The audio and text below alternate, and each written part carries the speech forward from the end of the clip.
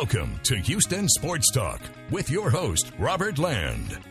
Thanks for checking into the best Houston sports podcast. And joining me is my co-host, a sports writer, radio personality, and lifelong H-Town sports junkie, Stephen Kerr. And Stephen, I hate rooting against George Springer. I hate it.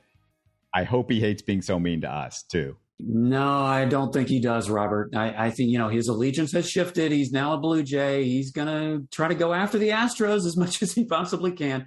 No, I don't blame you. It's hard it's just so weird seeing him in the leadoff spot somewhere else and hitting 2 home runs in a game against the Astros, not for the Astros. Yeah, definitely a big heartbreaker. But is it any real surprise, actually? I'm worried about your allegiance to the Astros because you still haven't gotten an Astros cap. I'm still waiting for you to get one here. Yeah, I do need to get that. It is on my list. It's one of those things that I'm not a big cap wearer, to be honest. I used to have a whole collection of them and I never wore them. So I just need to get one, if for no other reason, for the podcast props, right? Yeah, I'm pointing to my cap right as you were saying that. You nailed it because that's what I was thinking. But, Stephen, I just got to give everybody on the podcast a quick heads up because, last week I talked about the YouTube channel. Right. Look for that Houston Sports Talk logo. It's under my name. And if you're having trouble finding it for any reason, it'll be right. It'll be easy to find. You'll find the logo. Yeah. You just type in Houston Sports Talk. There is another Houston Sports Talk. Ignore it. Every single day, Stephen, I'm putting up new videos. I noticed that. It's crazy. Like what's different about the podcast stream from what the YouTube thing is I'm mixing in a ton of short clips, which is ideal for that 3-minute work break that you're like, I need to, wash my brain out with something else real quick. How about a little bit of Houston sports history or, because that's what it is. Kind of different from anything you'll find on YouTube. Do you want some samples from this week, Stephen, what I'm talking about? Absolutely. Before you get into that, let me just say another benefit, to something like that is maybe you don't have a lot of time to listen to a full podcast, but you can get some of the clips of some of the best stuff and still keep up. You can still have good water cooler conversations with your friends and then just check out some great Houston history. But what you got for us this week, Robert? Well, in the last week, we've had Cougs legend Cadillac Anderson explaining how Guy V. Lewis changed Cadillac's life. Barry Warner describes going to Yao Ming's house and seeing an unusual collection on Yao's wall. That's the only hint I'm going to give you with that. Couple of perfect NFL draft clips because, that's been going on. Seth Payne talks about what he remembers from that Texans expansion draft when the Texans grabbed him and Gary Walker from the Jags. Yeah, we talked to Seth Payne, I should say. Also, Houston Sports Radio hosting legend. Oh, my God, this guy, I love him. Tom Franklin, always with great stories. And he talked about the guy who was Mel Kiper before Mel Kiper, Stephen, Joel Bushbaum. I love listening to him when I was in high school. Way funnier and I think he's way more funnier and more entertaining than most of your current draft geeks. I would totally agree. And let me tell you, Joel Bushbaum, I just don't know how he ever did it, but the guy was a genius. I mean, he just knew so much about these guys. You had to love his dialect. And he could be quite sarcastic when he wanted to be in a funny way.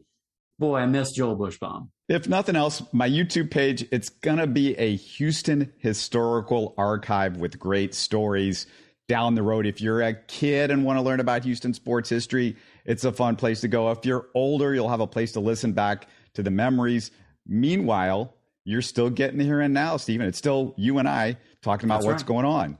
That's right. So a little bit of, the past, a little bit of the present, and hopefully looking forward to the future. Yeah, and just a favor for every listener, just subscribe to the YouTube channel. Throw up a positive comment to any of the videos, too. It's all a help. You don't have to watch it all the time. I'm not expecting any of that stuff. You don't have to pay a nickel. This is all free. I don't care if you watch anything on YouTube. Just hit the subscribe button for us. And I guess I'll get out of my Mattress Max sell mode and we'll get to the Texans shortly. But I prefer to start off with the team that's actually playing games at the moment. Stephen, and are you a fan of Kyle Tucker in the 6-hole? Well, you know what? Whatever it takes to get him off the schneid, and I think he's finally done that, Robert. And one thing I've noticed about Dusty is he is he's definitely not afraid to tinker with the lineup. If there's a gripe that I have, sometimes I think maybe he tinkers with it a little too much. But when your offense has been so up and down the way the Astros offense has been, you kind of have to, sometimes you just have to do some things to shake it up.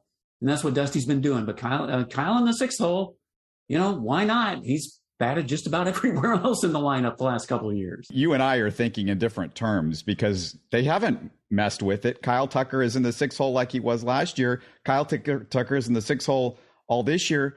The problem is, Stephen, Kyle Tucker should not be in the sixth hole. He is not anywhere close to the sixth best hitter on the Astros. We've seen Aledmys Diaz in the 3-hole one game, Nico Goodrum in the 2 spot, another. Kyle Tucker is one of your 3 best hitters, and I believe your best offensive weapon when you factor in his speed. Why? I don't understand this. Why is he in the 6th hole? Dusty's obsession with the lefty-righty thing has turned into a joke. There's nothing I hate more in baseball than the over-obsession with lefty-righty managing. And so he's like, well, I've got to put Brantley in the 2 spot, which means there's not 2 guys until Jordan, who's got to be in the 4 spot, which means Kyle Tucker's in the 6th spot. Kyle Tucker should be like leading off for this team. I mean, honestly, he's your best hitter. You got to put him higher in the lineup. We didn't have any problem with Springer batting in the leadoff spot with his speed and his power and all the things that he could do. What's wrong with Kyle Tucker leading off? Well, you know what? Yeah, that's something we may have even talked about that at one point when we were trying to figure out who was going to replace George Springer. That name, we might have even brought up Kyle Tucker's name last year. I can't remember. But, Brantley batting in the 2nd hole, here's something unusual, Robert. After 17 games, Brantley, he's only hitting .290. He's got a couple home runs, 7 RBIs, 767 OPS. I mean, he's still as consistent a hitter as you'll ever see. But the fact that he's batting below 300 after 17 games, kind of a surprise there. So, you may have something to that one. It's this old school managing, I feel like I said, over obsession with the lefty righty thing. So he's doing this lefty righty all through the lineup. There's also this, like you said, Michael Brantley is the old guy. So I've got to give him some sort of, he gets factored in because he is the old guy. So I got to leave him where he's at, where really he should be batting 6th and Kyle Tucker should be batting 2nd. I mean, I guess, you think Brantley, well, he's just going to be solid and I can depend on him. You can depend on Kyle Tucker at this point. I think he's consistent. Yeah, I mean, of course, he's had that really slow start this year, but you knew he was going to come out of that sooner rather than later. And maybe that will change a bit. When Jose Altuve gets back, you'll put him back in the leadoff spot and you can kind of get back to doing some things. But yeah, certainly Kyle Tucker deserves to be higher in the lineup. But I know, that whole thing with Nico Goodrum batting 2nd in the lineup, what was that? Like the first part of the season, I was really scratching my head at that. Nico Goodrum in the top of your lineup made absolutely no sense to me. So, yeah, Dusty and his lineups, as I said, it just kind of strange how he does some of the lineups sometimes. I don't get it. The Astros throw out, he's 2 wins away from 2,000. One of 12 managers to get to 2,000 wins. That's going to happen. And, all the rest of the guys are in the Hall of Fame except Bruce Bochy, who's not yet eligible. So, Dusty's a Hall of Fame manager. But, Stephen, it's just, I get annoyed because it's a lot of the same complaints that we have with Dusty. And I get it. They've done really well. And Dusty does a lot of really good things as a manager. But to the same extent, I'm just one of those new school people that feel like you put your best guys at the front of the order and you let them get as many at-bats as possible because I want Kyle Tucker to get more at-bats than Nico Goodrum. I'm sorry. It's, what do you want from me? Yeah, I think most people would agree with that, certainly. And, here's the thing about Dusty, and you said it. He's done a lot of great things. I mean, the results have played out over the last couple of years. Yeah, they had that terrible regular season in 2020, but they still got far in the playoffs.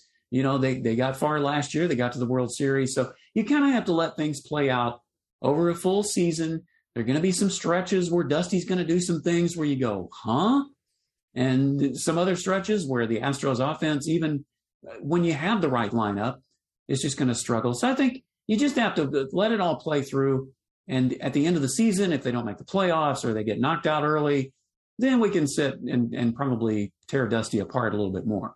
Oh, I like to tear him apart right now. I know you enjoy. Well, it's one of the things you enjoy about doing the podcast, Robert. What would you do if you didn't have Dusty to kick around next year?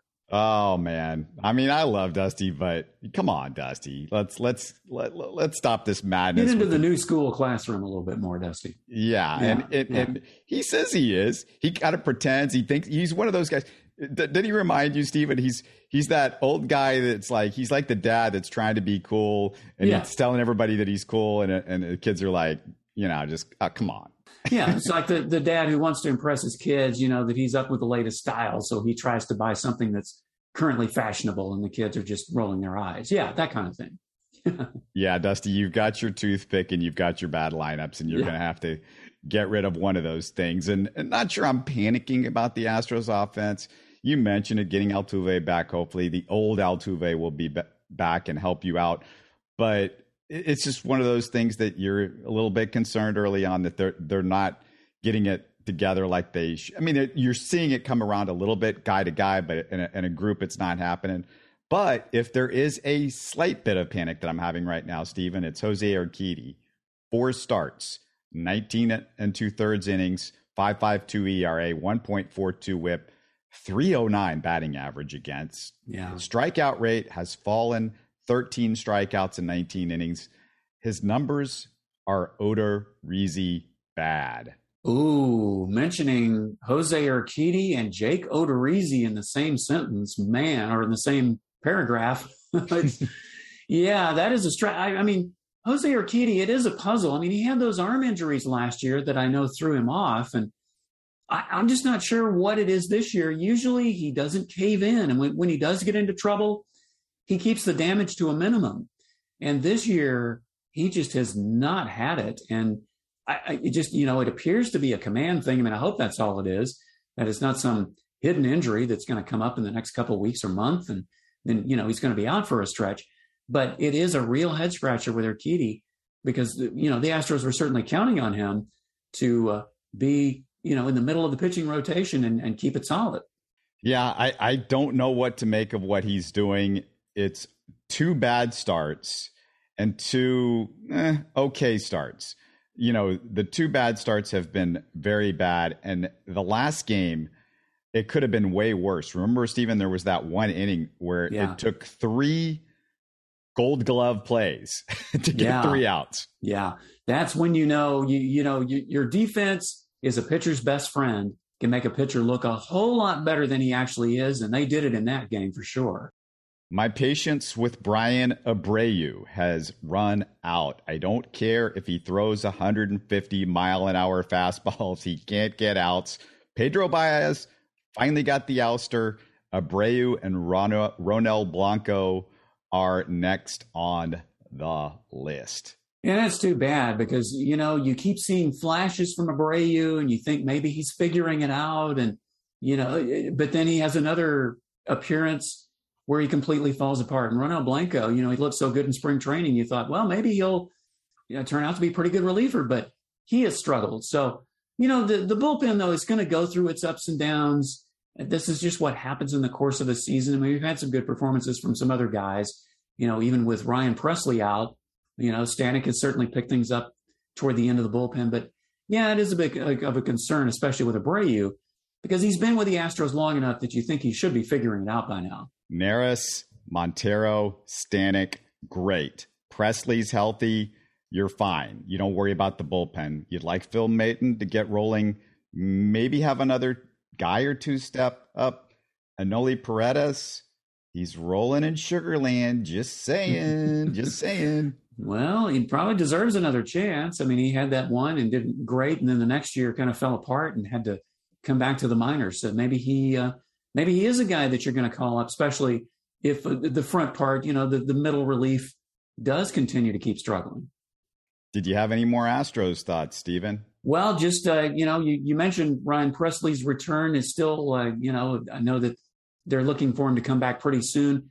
Luis Garcia, he may not be throwing his best stuff, but he has at least pitched better of late. He's lowered his season ERA to 4.15, and He gave up those 2 home runs to George Springer, as we talked about. But other than that, he pitched great. If the Astros offense had been any good, they'd have had another win off their belt. So, Luis Garcia, I think he's going to be okay. He's had some ups and downs, but I think really with that, and then Altuve coming back, we're starting to see maybe hopefully a little more consistency from the Astros, both on the offensive and the pitching parts. After 22 games last year, they were 11-11. After 22 games this year, they're 11-11 as you and I speak on Sunday night, May the 1st. So it's nothing to panic about yet. It feels like it's worse than it is. It's one of those deals. Well, and, we talked last week, Robert, and they were 7-8 after 15 games this year. They were 7-8 after 15 games last year. And refresh my memory, Robert, what did the Astros do in 2021? I'm trying to remember.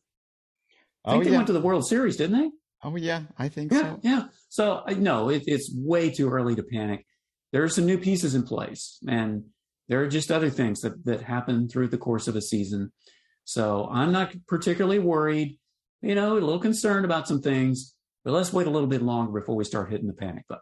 Do you want to do This Week in Astros History now, or you want to wait till after the Texans draft? Are you chomping at the bit to talk Texans, or are you ready to get into your Astros history? Well, why don't we go ahead and do our Astros history? Why not? Just put it all together. I have a couple that involve Nolan Ryan, and they both occurred on the same day, just different years.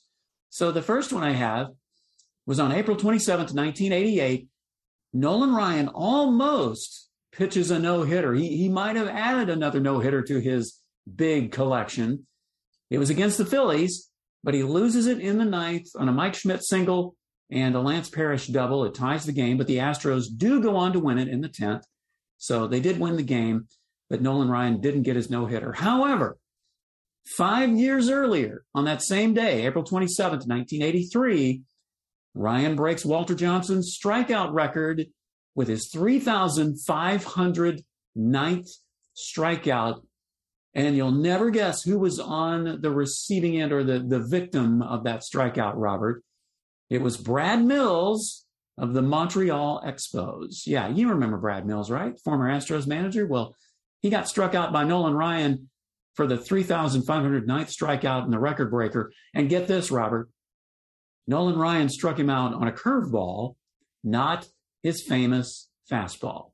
His curveball was pretty good, too, though. It sure was. I mean, we talk a lot about his fastball, but Nolan had some other pitches in his arsenal, and he wasn't afraid to use them. And the thing about Nolan Ryan is you talk about near no-hitters. There was a lot of those, lot. Absolutely. There were. That was just scratching the surface, only because, it happened this week. But, yeah, we could go down quite a list of others throughout the whole course of a season. Okay, let's move to the Texans draft. And before we share our thoughts, I need to let you know that I'm working on future guests to break down this draft. I'm working on insiders who will have covered some of these picks, and I'll also have a guest or two to break it down in general. So keep your eyes on our feed. So, Steven, Texans fans appear to be ecstatic over this draft. And I also saw some good reviews nationally. Pro Football Focus analyst Trevor Sikkema said on Twitter, one of my favorite drafts, quote unquote, so far, which says a lot because I am very accustomed to not liking Texans drafts, unquote. That sounds familiar. And RG3, Robert Griffin, said they're quietly having a top 5 draft, adding 3 playmakers to the defense, added protection for the QB, got an underrated running back in Dameon Pierce, and got the Stephon Diggs, of this class, and John Mechie III. Now, what you think of RG3 as an analyst may depend on what you think of RG3 as an evaluator, but everybody appears to love Dameon Pierce. Steven, Chris Sims also raved about him in a Twitter post. Well, you know what, Robert, it reminds me of the whole recruiting, high school recruiting thing is, we rank who had the best recruiting class, Alabama and so on and so forth. And that's kind of what you do with these NFL drafts. And, it's nice. Hey, look at it this way, Robert. People are actually saying positive things about the Texans nationally. When was the last time that happened? Tell me. I don't remember. It's been a while. So the fact that they are saying good things about the draft, that's nice to hear. But it's got to be done on the field. And, Dameon Pierce, a running back, they certainly need a running game because they didn't have one last year. He's out of Florida. But one thing I will say about the Texans draft, at least Nick Caserio did attempt to address pretty much every need that the Texans had. Offensive linemen, defensive linemen, wide receivers, running backs, those sorts of things were real need, cornerback, safeties, the whole defensive back thing. So they at least trying to address it. Now we just have to see what happens in the next year or 2 or 3. 9 picks altogether. Yeah, 9 picks. And I believe, 5 of those picks came in the first 75, which I am pretty sure is the most that the Texans have ever had in the first 75 picks. I can't remember that they've had that many picks that early. Let's look at one of the guys that they picked, and it's Derek Stingley with their first pick because he had only played 10 games the last 2 years. A lot of people weren't real sure they liked this pick, and this is my feeling on Stingley, Stephen, and I'll be interested to see what you think, but there are 3 major positions in the NFL besides quarterback that you look for high in the draft. The blindside tackle, usually the left tackle, your elite edge rusher, and a shutdown corner. And it's nearly impossible to find shutdown corners outside the first round. So there was no QB this draft. It didn't appear there was an elite pass rusher. The Texans didn't feel like they needed a tackle since they have Laramie Tunsil. So this move actually makes sense. Well, it does. I mean, logistically, yes, it does make sense that you would go for that shutdown corner. And Derek Stingley has shown flashes of being that corner. He had that one great freshman year, but injuries have kind of slowed him down the last 2 years. I mean, I'm just a little surprised that it was him that they picked that early on. But perhaps, again, you never know about these things. He may come in and just go crazy in the NFL, and that's what you hope. But I was a little surprised that it was him that they made their top 3 pick. Quick, did you know on Derek Stingley? Because I think a lot of people have heard this story. His grandfather was paralyzed by an NFL hit.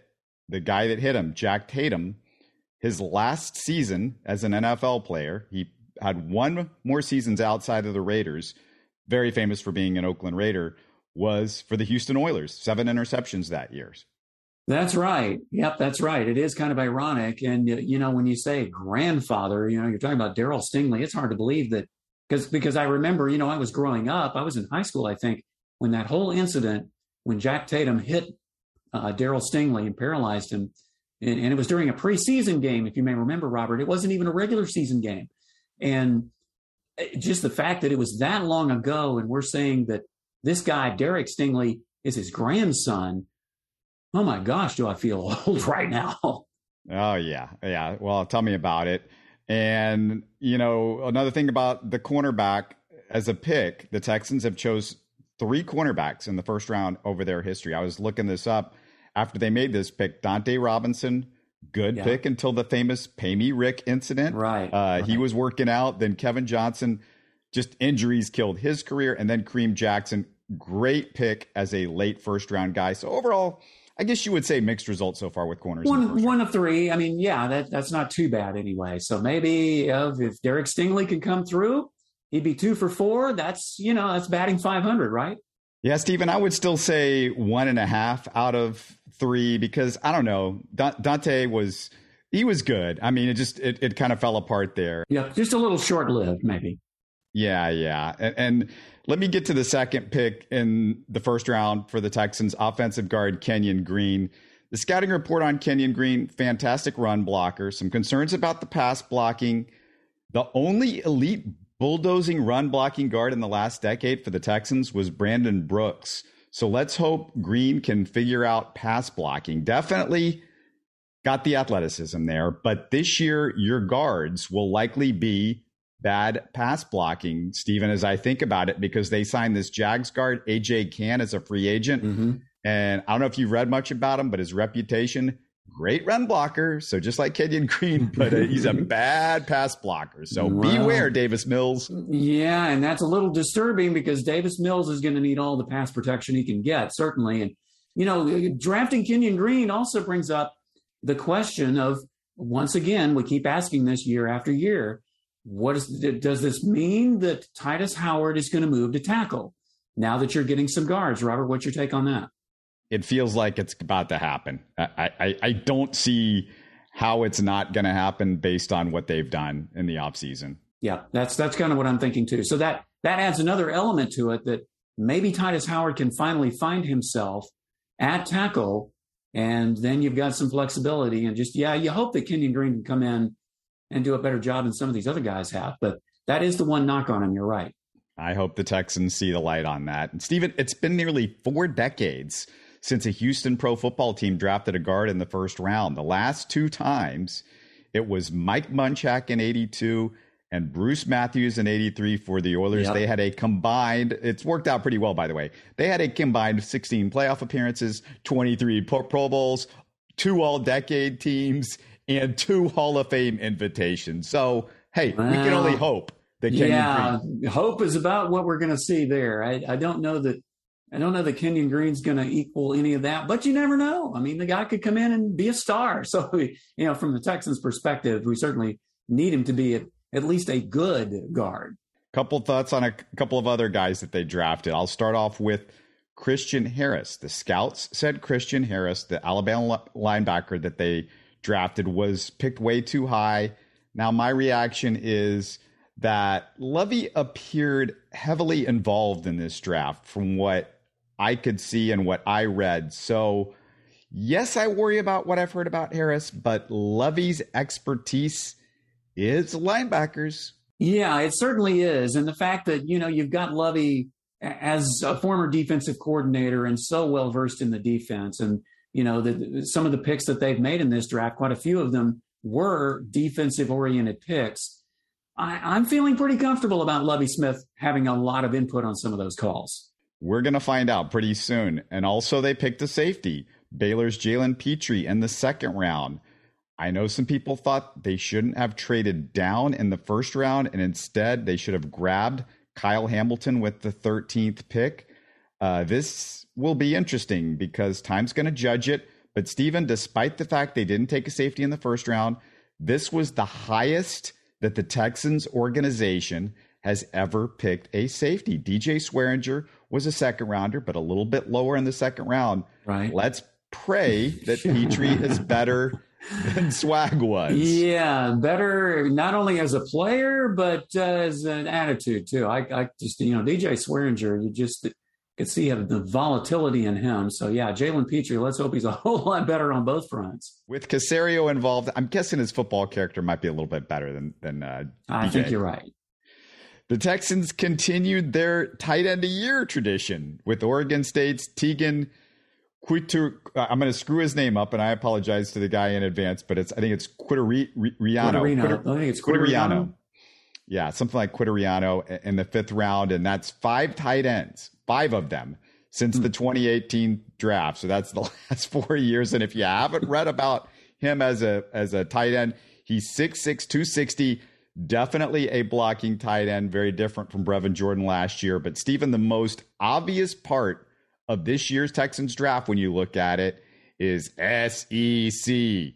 Yeah, Caserio drafted 6 of them, 6 players from the SEC, 2 from Bama, 2 from LSU, 1 Aggie, and a Florida Gator. Yeah, no doubt. I mean, I had forgotten that, Robert. That is quite a few. And you know what? Maybe the Texans, of course, they'd be giving this away, I guess, but maybe they're thinking of lining up with a 5 tight end formation or something if they keep drafting all these tight ends. Another thing that is interesting about this draft, and you know what? Got no problem with SEC. It's a pretty darn good conference. Yeah. And a lot of good players, a lot of talent goes in there.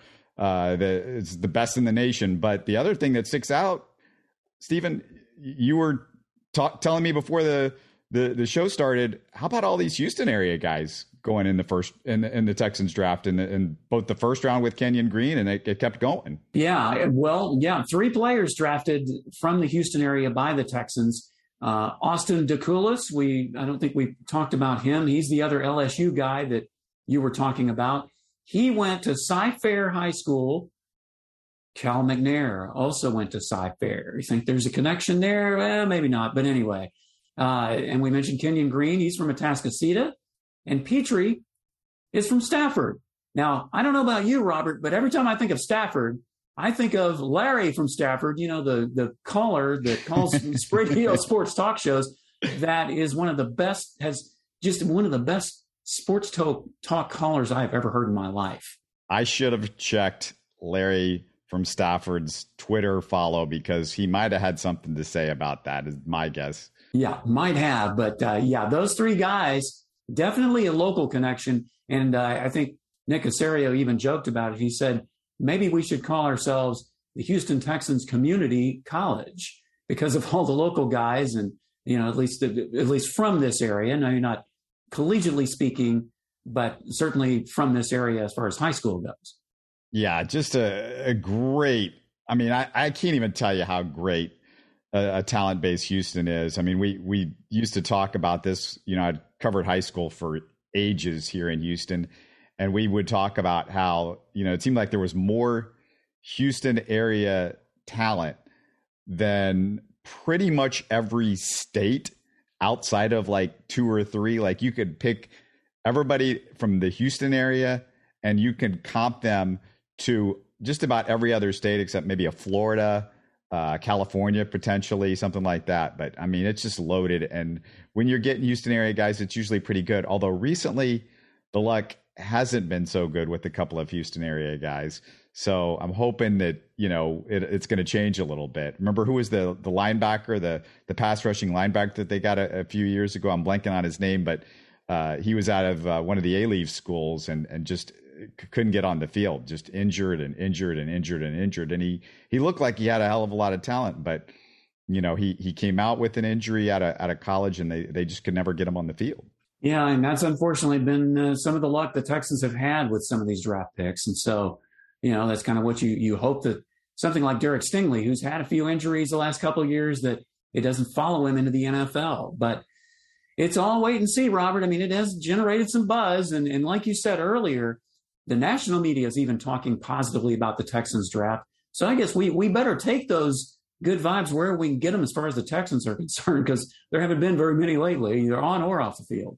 Right. And I just feel like you just are looking for something to get excited about. And Texans fans were just excited about, we got a lot of picks and a lot of them look pretty interesting and kind of fun. And, maybe a running back that's actually good would be nice to have. We haven't seen one since Arian Foster, and a wide receiver that, that Davis Mills can throw the ball to would be kind of cool. And hopefully Mechie can do that and make it exciting and make the offense a little bit more interesting. And hey, run blocking, that would be good for a change. So hopefully with Kenyon Green, you get that. So some of these things that we've constantly been talking about, they need to fix. They tried to address it. We're going to see if it worked, but they tried to. Well, and certainly you're not going to fix all your problems in one draft, Robert. And we know that. And, even in the next couple of years, you've still got some picks from the Deshaun trade and some other things coming into play. And of course, if the Texans do have another bad year, they're going to get some more higher picks. So yeah, the job is certainly not done, but you've got to start somewhere. And at least on paper, it looks like they got off to a good start this year with this draft. Yeah. Caserio's, his whole sort of history is going to be written on this draft in a lot of ways, you would think, because you even mentioned that, I think, in a previous podcast, that this is a big draft for him just because of all the hype that, surrounding the Deshaun trade and all these picks. And I even said it myself, Robert, it's great to have all these picks, but you better get them right, at least most of them. Yeah, I feel like we state the obvious there, but it's just, that's facts. It's true. Yeah, it's just the truth.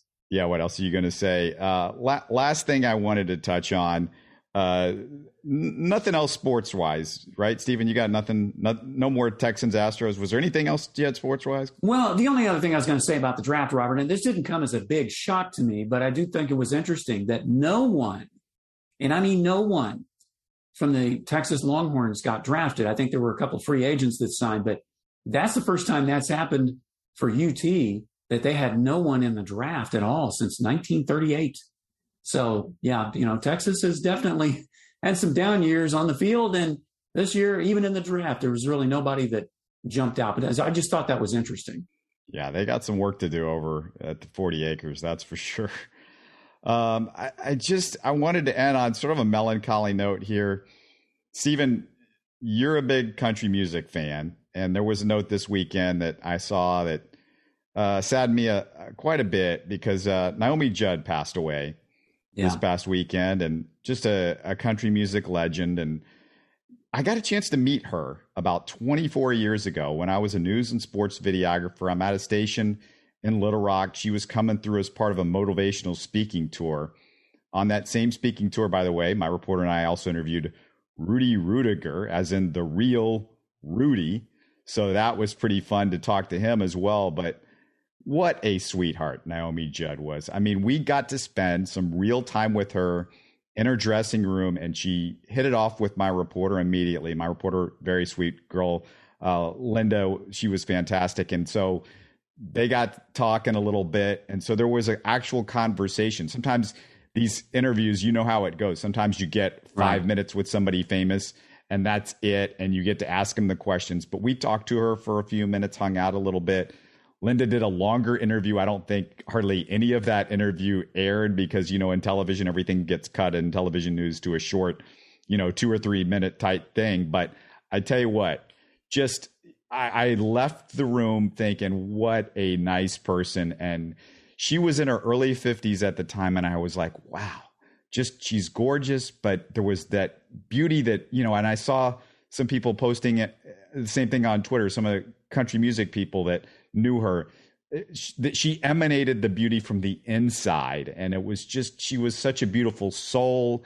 And it was perfect that she was doing the motivational stuff because, you left after talking with her and just a regular old conversation feeling a little bit better. And it's sad to see her go, but I mean, what a legacy she left. And just one of my favorite famous people that I've met over the years. Yeah, absolutely. And that's quite a story, Robert. And it's rare to see that, and I've had some interviews that turned into a conversation after the actual interview is done. So it's great that it doesn't surprise me that she did that because she was all about her fans as much as, anyone else. And that was just her personality. I always felt, Robert, and this may come as a surprise to people, but, I always felt Naomi Judd was a better singer than her daughter. I enjoyed her voice more. And of course, look, I'm a big 80s country fan. So the Judds were certainly high on my list, loved their music, loved both of them. But I just always had a certain affinity for Naomi. And it is sad. Depression it's a terrible thing. And so many people suffer from it. She's battled it for years, along with some other things. And, you hate to see how it ended that way. She was 76, I believe.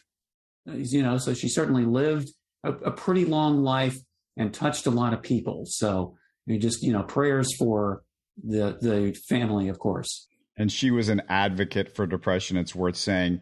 And also, I want to point out, I got a chance to meet her daughter, not Winona. I got to meet Ashley. Yeah. And I'll connect it back to sports because I met her in a Kentucky Wildcat basketball locker room at the SEC tournament.